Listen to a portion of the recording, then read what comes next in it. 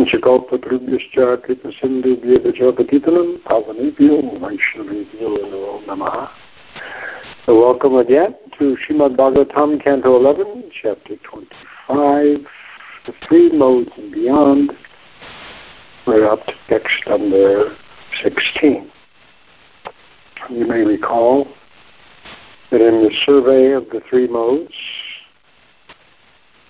and transcendence, starting with text 13, there's kind of been going to be, after some preliminary discussions about it, Krishna then goes through the whole different survey of effects of the modes on a variety of items, how the jiva is bound up, and what we did last week, 13 through 15, discussing the periods of time when one mode or the other is predominance, right? Goodness, passion, and ignorance. As I mentioned before in text 30, Vishnu Chakravarti Thakur gives a summary of the things that were discussed in this section. And here he uses, for these three verses, kala, that is to say, the times, periods of life when these are prominent. And then we went and talked about devotional service in the modes from the teachings of Kapila Dev. The devotional service had been mentioned earlier also. So now on 16, the 16, 17, and 18 are their topic heading is not mentioned in the summary given by Vishnu Chakravarti Thakur. They're not mentioned, not by him, by the text itself. I'm sorry. Those topics covered are given by Krishna, not Vishnu Chakravarti Thakur, in text 30. These verses are skipped over. But 16, goodness, 17, passion, 18, ignorance, again, one verse each for the modes. What they're dealing with is the bodily symptoms, the subtle bodily symptoms, including chitta, contaminated consciousness as part of the subtle body, and then the gross bodily symptoms when there's a predomination of one of the modes of the other.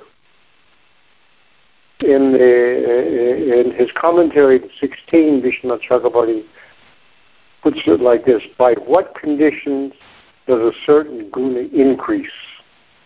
So you'll see these conditions. So starting with 16, it deals with our state of embodied being in the mode of goodness. And remember that the transcendent state is in none of those modes. So at least by causative elimination, you can start to get there. So now we'll start with text 16,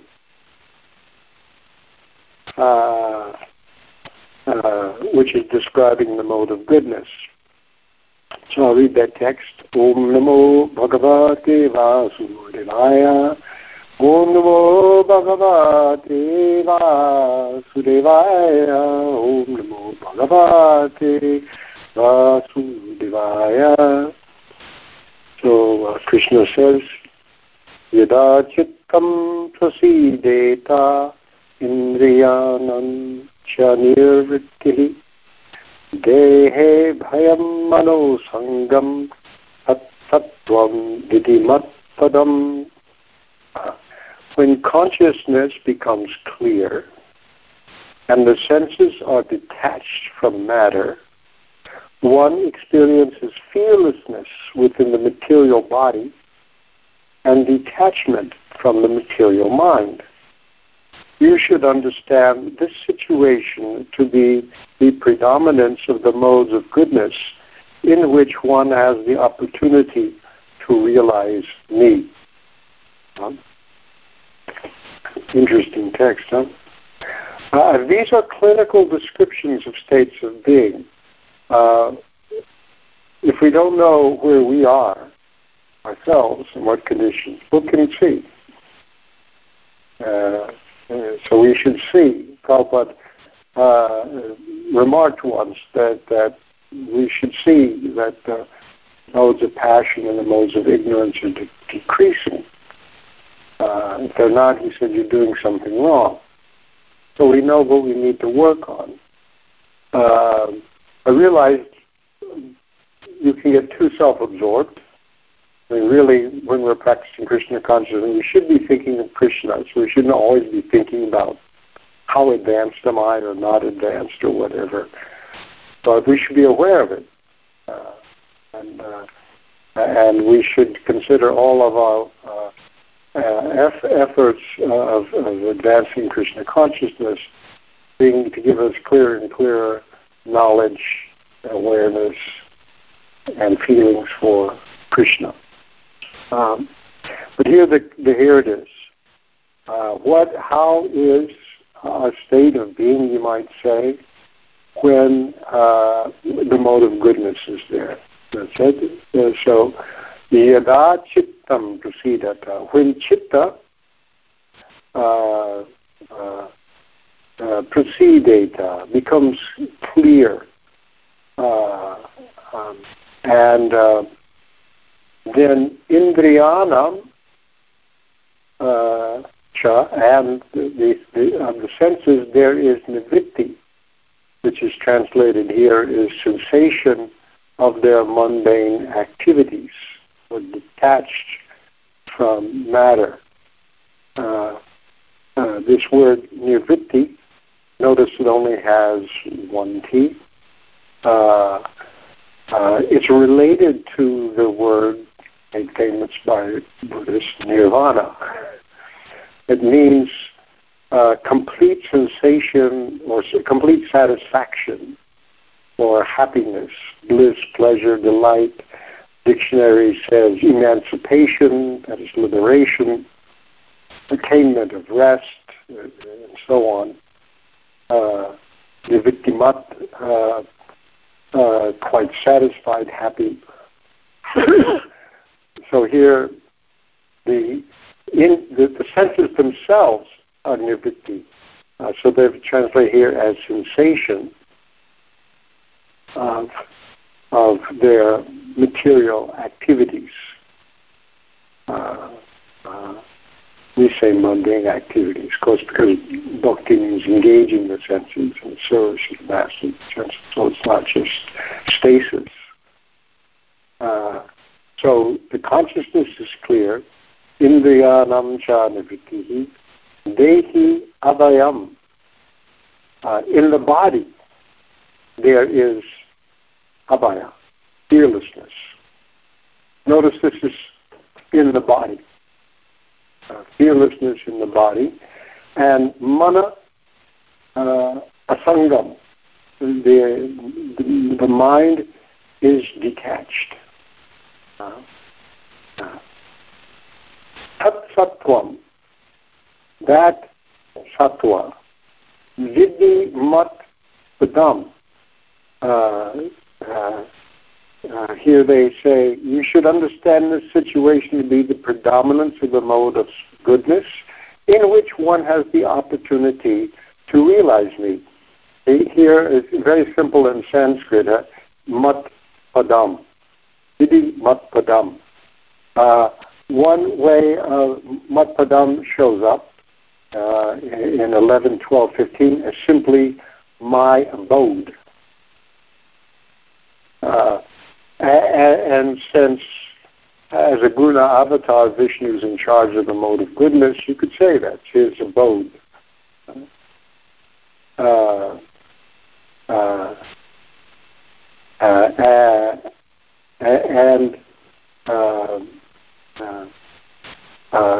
The BBT, the situation in which one has the opportunity to realize me, Vishnu Chakravarti Thakur, in that state, one performs activities to attain me. So, because in the mode of passion, you perform activities to attain something else. We discussed this idea of being a separatist, having a separate interest. Even liberation may be your separate interest. But this is the state where even the separate interest becomes finally cast aside. And so the opportunity to realize me, it says here. So notice, the consciousness is clear, the senses not bound by objects. It's another idea of nivritti. The body registers no fear, the fearlessness in the body, because the body reacts very quickly. A dog barks nearby and you jump.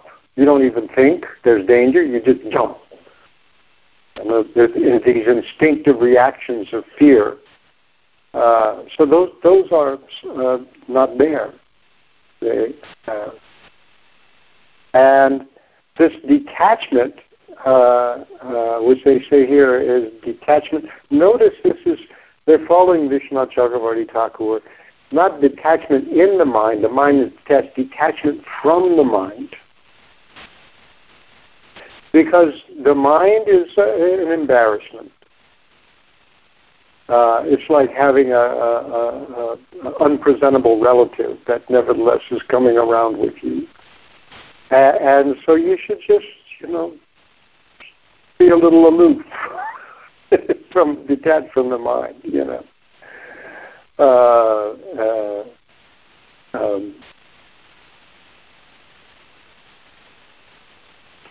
Vishwanath Chakravarti Thakur, I'll read his commentary.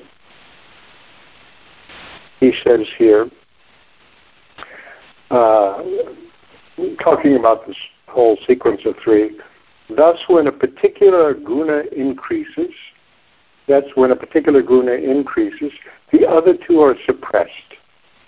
By what conditions does a certain guna increase? Now, when will you see that? This is explained in 3 verses. When consciousness becomes pure, the senses are without agitation. That's how he uses it in the vritti. When one is unattached to the mind, again, see, that's his understanding of this. Because you could say it different ways here in 16. Mano asangam. You could say the mind is unattached. Sangha, sadhu sangha, asanga. But here it's detachment from the mind. When one is unattached to the mind, and you observe desires arise in the mind, you just back off. Then sattva increases. So they're saying these are the conditions that you can maintain them, where sattva will increase. And he says, in that state, one performs activities to attain me. That's his commentary on it. Now, text 17, Krishna says, turning to Rajas, Vikurvan kriyaya chadya nivrittischachetasam yatra svastyam manubhrantam raja etaya nishammaya. You should discern the mode of passion by its symptoms. Obviously, we're talking very clinically now, right? You should discern the mode of passion by its symptoms, the distortion of the intelligence because of too much activity, the inability of the perceiving senses to disentangle themselves from mundane objects, an unhealthy condition of the working physical organs, and the unsteady perplexity of the mind. Now this is good to look at this. as the mode of passion is generally thought of as the normal condition of life. So these are the symptoms. And notice again, there's intelligence, the senses of perception in the mind, the senses of action, the mind itself. These are all described here. So vikurvanam kriya. Distortion of intelligence because of too much activity. Vikurvan being crooked, contorted because of kriya. Active, busy. There's some Kurt Vonnegut novel where that was the refrain: busy, making fun of America, of course. Busy. Rushing here, rushing there. Always rush hour. Back and forth. So busy. Too much activities. And note that hyperactivity distorts the intelligence. Here, we will see it, your sense of purpose and direction. You're multitasking all the time. Have you noticed that when the chance is there to multitask, we do it again? So now it's bad enough to drive a car on the freeway or the interstate highway, but then you've got to be texting at the same time. And something else. Usually there's at least 3. So multitasking. So there's hyperactivity. And whatever you've done is the next thing to be done and the next thing to be done and the next. So this is this hyperactivity. And then it says here, then the chetasam, which is translated here as on the part of the word for word of the conscious faculties of intelligence and the senses. Because here we're talking about the knowledge acquiring senses. And so these are governed by buddhi. They evolve out of buddhi. So they work together, and because of them, they become anivritti, bound to their objects. Nivritti, with 2 T's, detached. Anivritti, attached. You cannot disentangle them from the mundane objects. You're thinking about them all the time. Really, when I was a kid, I can't get that girl out of my mind, so I'm thinking it, whatever, so everybody, you can't remove them. You try not to think about it, it comes back again. You become obsessed. You become an addict, whatever it is. Or even if it's anger, you can't withdraw your mind from what you. So you become the perceiving senses are disentangled from mundane objects. The thing about anger and hate, it's a kind of attachment, even though it's aversion. In the same way that if you are really attracted to somebody for sense gratification, your mind gets fixated. If you hate them, mind is also fixated. You're obsessed. You become a stalker or whatever, You stalk for either way, Is stalking on the increase, or are you just talking about it more? But you always hear about stalking. And then having talked about the knowledge acquiring senses, then gatra, here for the senses of action, the instruments of action, they are unhealthy. This word here is ashvatyam. Swastya means being in a sound state of body and soul. Swasta, the word itself, swasta by itself, without a long A, means self-abiding, swasta.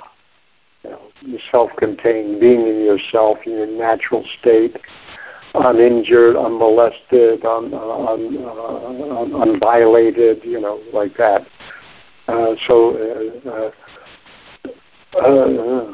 Swastya with a long A and a Y, it becomes healthy. So aswast, unhealthy condition of the working physical organs. Too much stimulation, too much salt, too much whatever it is, you're stressed all the time. And then finally, manobrantam.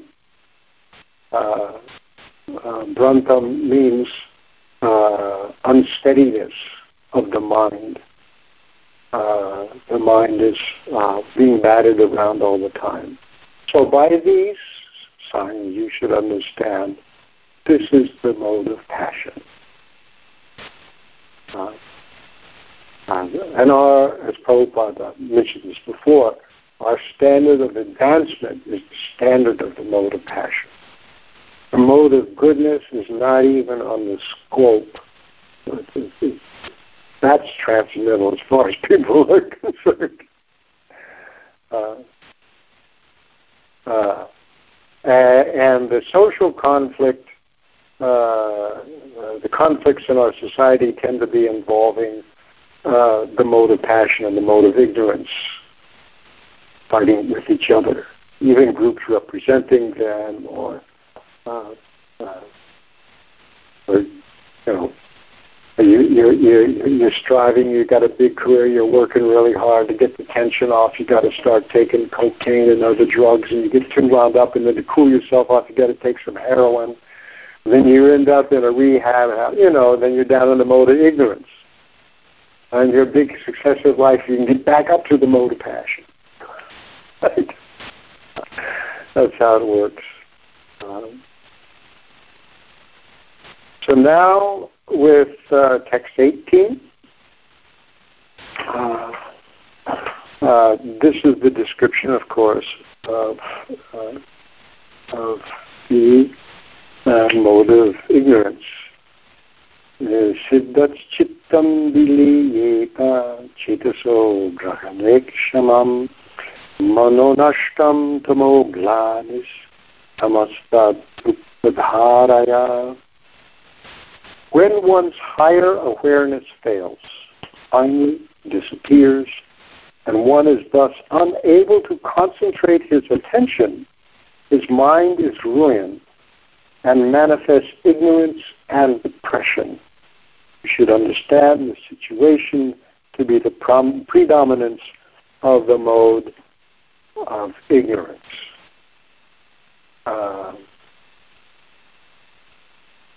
So here we have a total collapse. The word here that's used, chittam, they say the higher faculties of consciousness. They just mean really consciousness. Just being alert. Because I'm not sure if there's lower and higher faculties.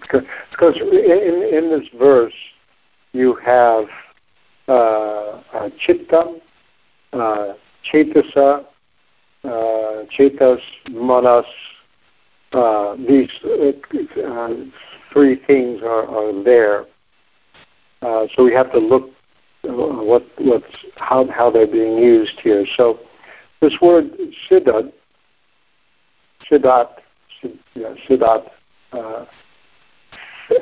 which a translator is failing.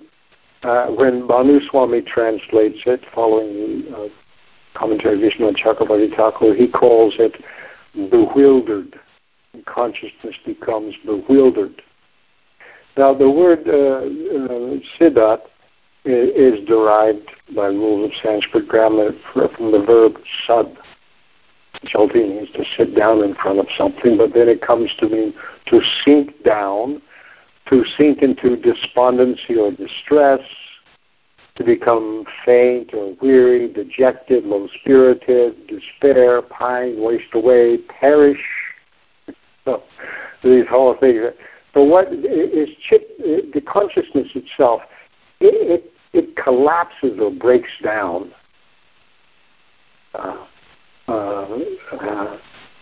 It fragments.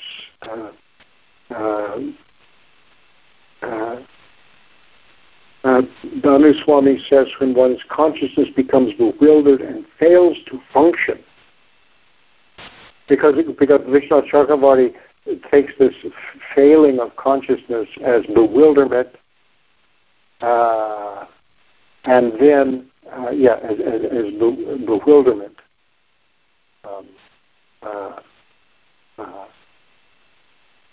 So when you're bewildered, you don't know what's going on. You don't know what's happening practically. Everything is confused, and your consciousness is kind of fragmented by different directions and distractions, anyway. And then viliyeta, the failing consciousness, the verb vili means to dissolve or melt, to be made liquid. It liquefies. Manu Swami fails to function. Here they say finally disappears. So you don't know what's happening anymore. You don't know what's going on. Everything gets very strange to you. So this state of consciousness, it breaks down, and really, kind of what disappears is the inability to direct attention. This cetas, that ability to sustain your attention on anything for any amount of time. That starts to break down too. You have short attention span, a very short attention span. This is a sign of the mode of ignorance. And then when that happens, when one's higher consciousness fails and disappears, one is thus unable to concentrate his attention. His mind is ruined. The mind itself is they use the ruined. Cetasa grahane akshama, incapable of controlling directing one's attention. The mind nashtam, it's destroyed. It becomes almost useless. The mind is ruined. And those words that describe that state, glani, depression, and tamaha, darkness. I mean, they're talking about tamagun, but now it's also that word is used for tamaha, glani, ignorance and depression in the word for word. Manu Swami translates this: when one consciousness becomes bewildered and fails to function, when one is not aware of objects, when the mind fails to decide. In other words, you don't see what's there. You mistake one thing for another, and sometimes you see things that aren't there too. This is all this bewilderment. And when ignorance and despair are prominent, understand that tamas has become prominent. Hopelessness despair. The word glani, we have dharma glani, of course, in the Bhagavad Gita, decline, but the basic meaning of it is exhaustion, bodily fatigue, depression of mind, debility, chronic fatigue syndrome, all that other kind of stuff. So this is what happens here. Vishnu Chakravarti comments, when consciousness becomes bewildered and insensitive, because of inability to perceive objects, unawareness because of low consciousness, when the mind fails to make decisions, you can't decide anything. You can't make up your mind about anything. And the decision to be made, you put it off, and you put it off, and you put it off, because every time you think about it, you just get more and more bewildered. You put it off, until it's too late, and then you're panicked anyway. It's inability to make decisions.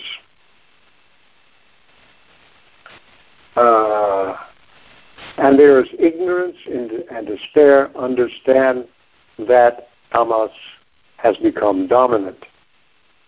Then he adds this, when all three gunas are defeated by bhakti, understand that one is beyond the gunas. This should be understood. This is implicit in all of these descriptions.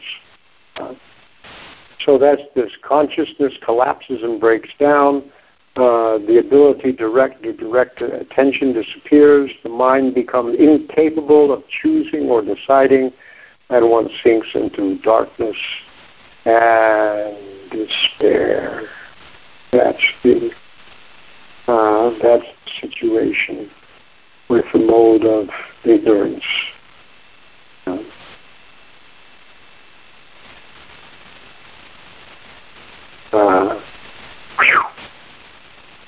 Pretty depressing, right? Okay. Now, so that's these three verses, and and you notice the three states basically: detachment, mode of goodness; attachment, passion; bewilderment, ignorance. Detachment, attachment, bewilderment. The Three Stooges, something like that.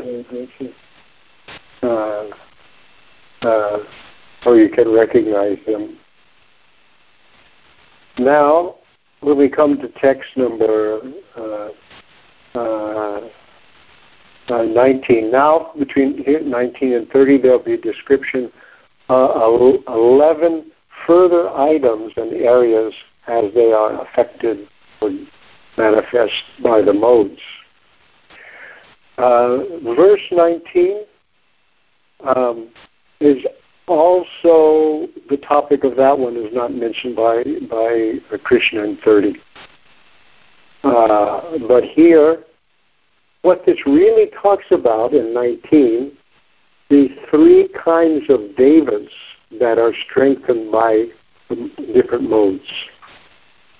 I realized, let's say superhuman beings, that's what this is about, because it's about the devas proper, the asuras, and the rakshasas.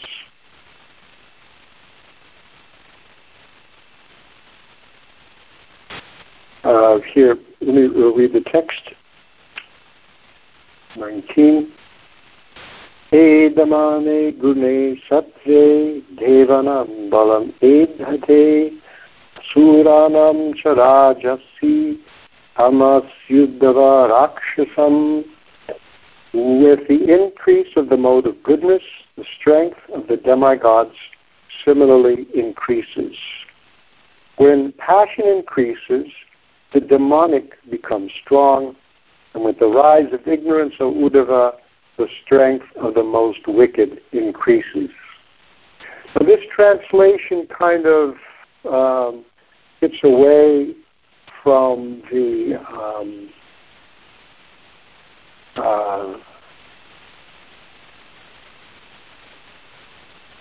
I forgot to get this here. Let me do that.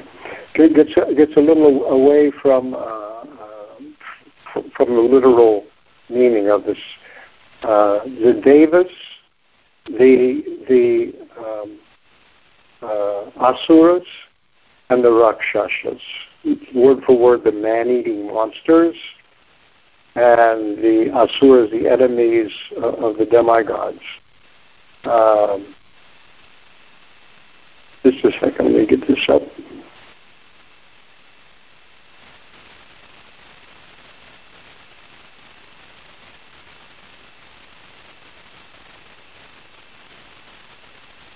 In the 3rd canto, 10th chapter, the divisions of creation, text 28 and 29, I won't read you the Sanskrit because it's just a list of beings.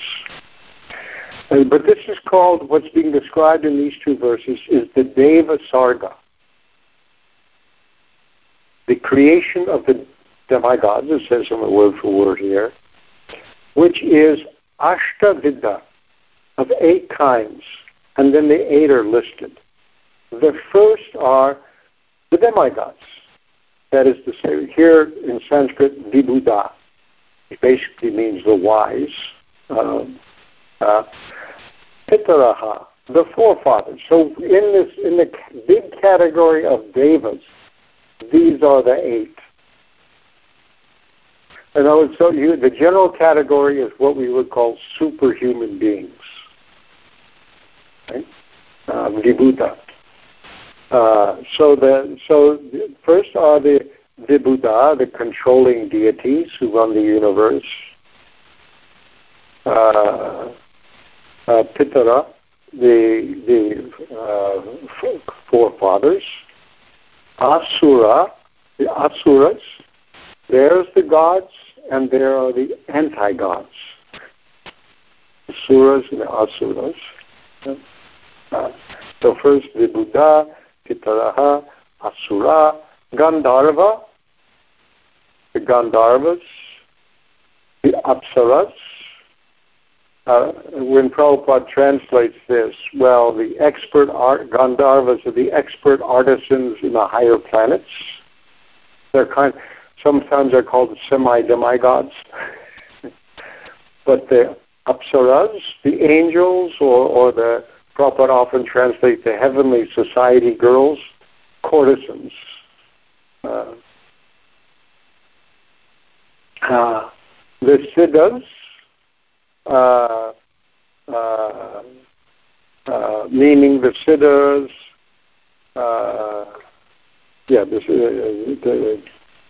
the persons who are perfect in mystic powers, as the Siddhas.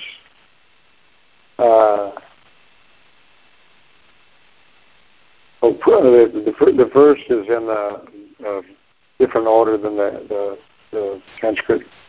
The Yakshas and Rakshani. Yaksha, in the word for word, super protectors, and Raksha, the giants. But you notice they always, Yaksha, Raksha, if you look, you'll see it, there's always a compound of these two are associated with each other's. The man-eaters, the Rakshasas, the Yakshas, and the Rakshasas. Here in the translation, Yakshas and Rakshasas are not translated. And then the Siddhas. He's mentioned the Gandharvas and Apsaras, then the Siddhas, the Charanas, and Vidyadharas. These other celestial beings. Kinnaras are also in there. Some of them don't make it into the translation, and others. And also the Bhuta, Preta, Pishachas. They're just that way in the translation.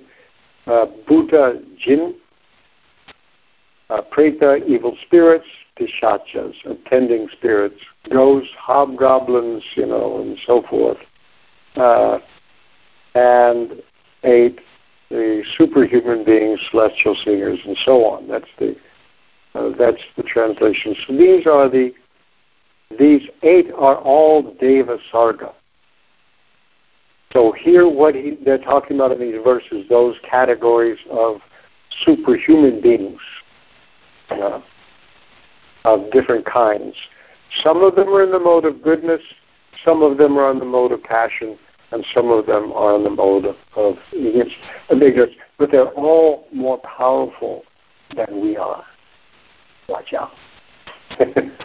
They can help you or not. And so he says here, with the increase of the mode of goodness, the strength of the devas is increased. When passion is increased, the asuras, the enemies. The asuras, remember, they have high technology. They fly through the skies. They have their own subterranean heavenly planets and so on. And some of them are devotees, actually, Bali and Prahlad and so on. And then I don't know of any. Maybe there's some devotees among the Rakshasas, but generally not. The Rakshasas and the Yakshas. So these are the supernatural beings that are there. So that's where if you see this 3:10, 28, 29, why they're all mentioned here as kinds of devas. And you see Yaksha, Rakshasha, they're all put together. Now, Vishwanath Chakravarti Thakur, I think BBT don't comment on it, he says something that I think is very interesting. Actually kind of, wow. He says, just as the devatas, demons, and rakshasas increase with increase of sattva, rajas, or tamas, so where the nature of detachment, attachment, and bewilderment in the senses of the individual bodies increase, the presence of devatas, demons, and rakshasas should be understood.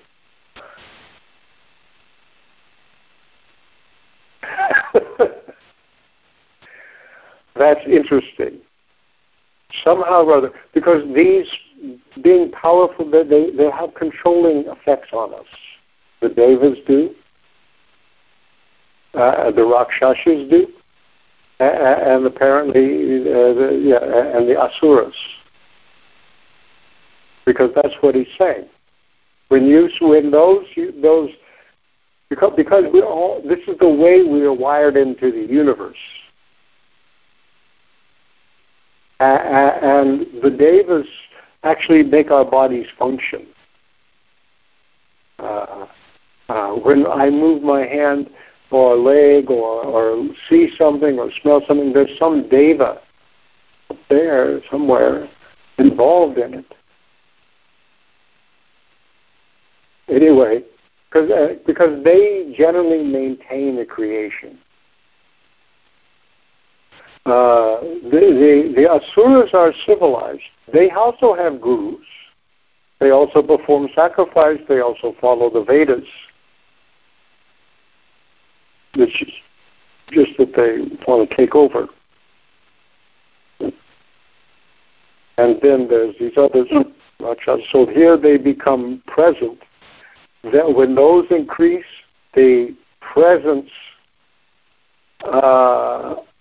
of these different groups should be understood as somehow facilitating this kind of things. Then he says, when one transcends the gunas by bhakti, the strength of the devotees increases, their influence on you.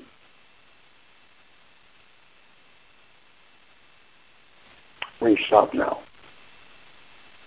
I thought that part was interesting, to be sure. It's not repeated by a BBT edition, but I'm sure. So we'll resume with text 20, where we'll start about states of consciousness. And again, You see, here in the states of consciousness, the fourth will be mentioned. Krishna Chakravarti says you should understand whenever three are mentioned, that by implication the fourth thing in the transcendent state. So here, when it comes to 20, the fourth will actually be mentioned in the text. So we'll start there. So now we can see if there are any questions about this.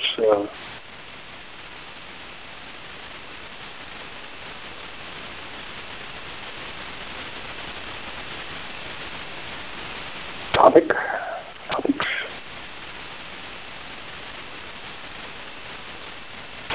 I'll start with a question. The first question is just trying to understand this statement by Vishwanath Chakravarti Thakur some more.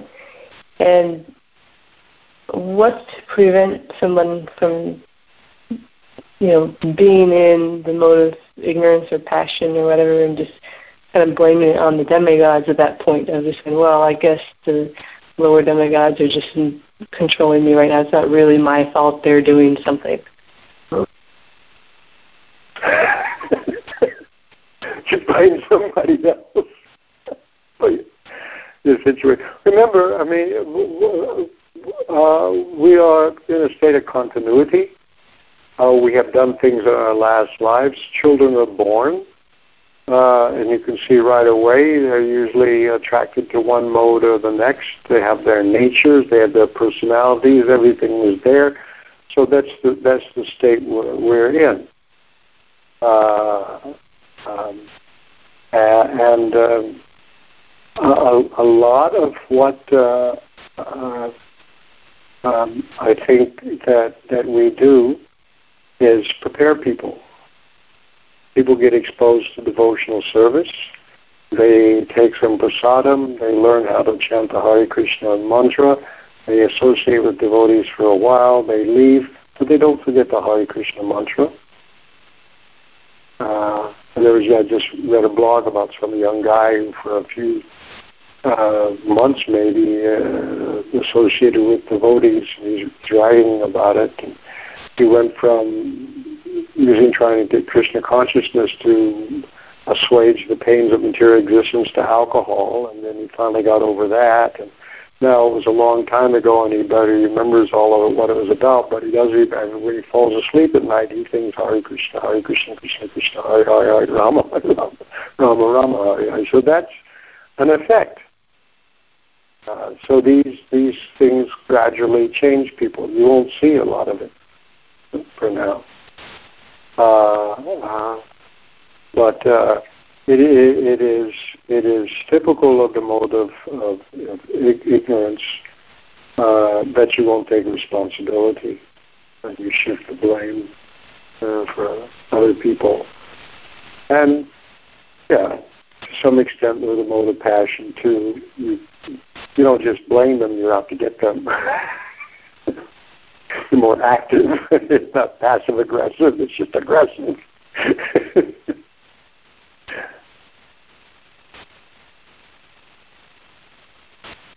One more question, also on the topic of the mode of ignorance. It was mentioned that one of the effects of the mode of ignorance is an inability to pay attention to something, a lack of attentiveness.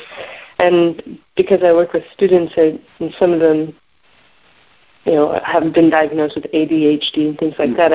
Is something like that, ADHD, so popular or prevalent today? I don't know, how popular it is versus how prevalent it is, but is that a result of the mode of ignorance, an inability to pay attention for a long time on something? And if so, are there other means, by the knowledge that we have, for somebody to overcome something like ADHD without using the typical medical treatments and things like that? Yes. To overcome it. And I'm not even sure how well it works or even how right this diagnosis is. Children are, as a group, they have short attention spans. That's just the way they are. And it actually requires training to learn how to concentrate and focus the mind. and that training is not given. Earlier in the 20th century, T.S. Eliot, poet, one of the lines of his poem is describing the modern world: distracted from distraction by distraction. We got our regular. The thing we really should be doing is our spiritual life. But instead, we've substituted our material life for it, and we can't even stick to that. So we're distracted from distraction by distraction. So that's, and it keeps getting worse. It keeps getting worse, and the system education is making it easier and easier and easier. People don't memorize things anymore.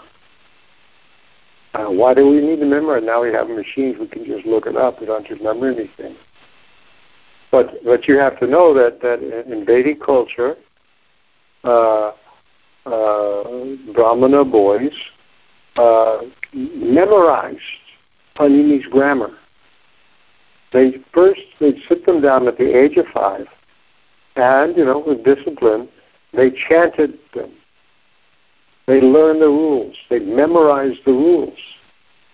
They couldn't even understand them, but at that age you have a terrific memory power. You can concentrate on something. They memorized the rules, and then later they were taught how to use them, and they walked around with volumes and volumes of literature in their head. People can be trained that way. We don't do it.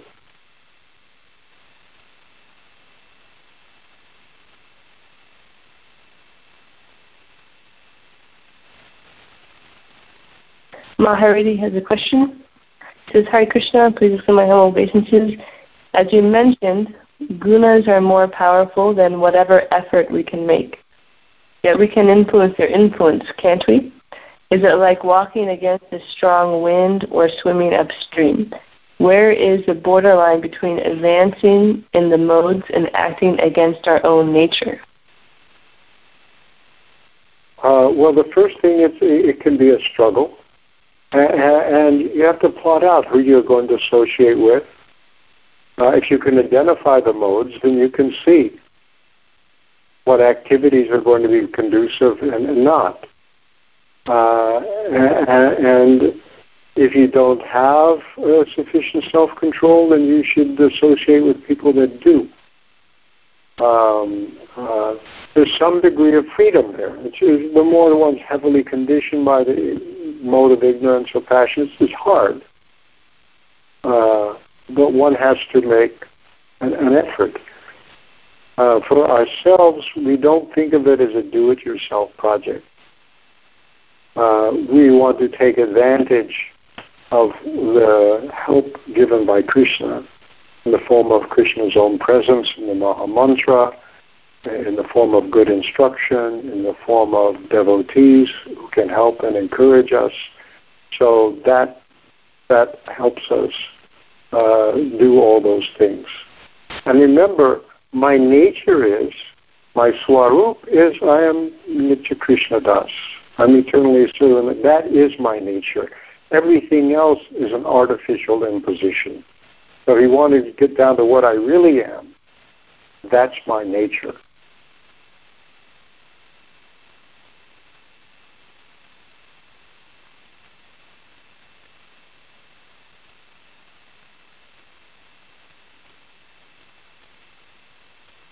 All right? So we will pick up again with this interesting topic with text number 20. Thank you very much. Srila Prabhupada Ki Jai. Srimad Bhagavatam Ki Jai.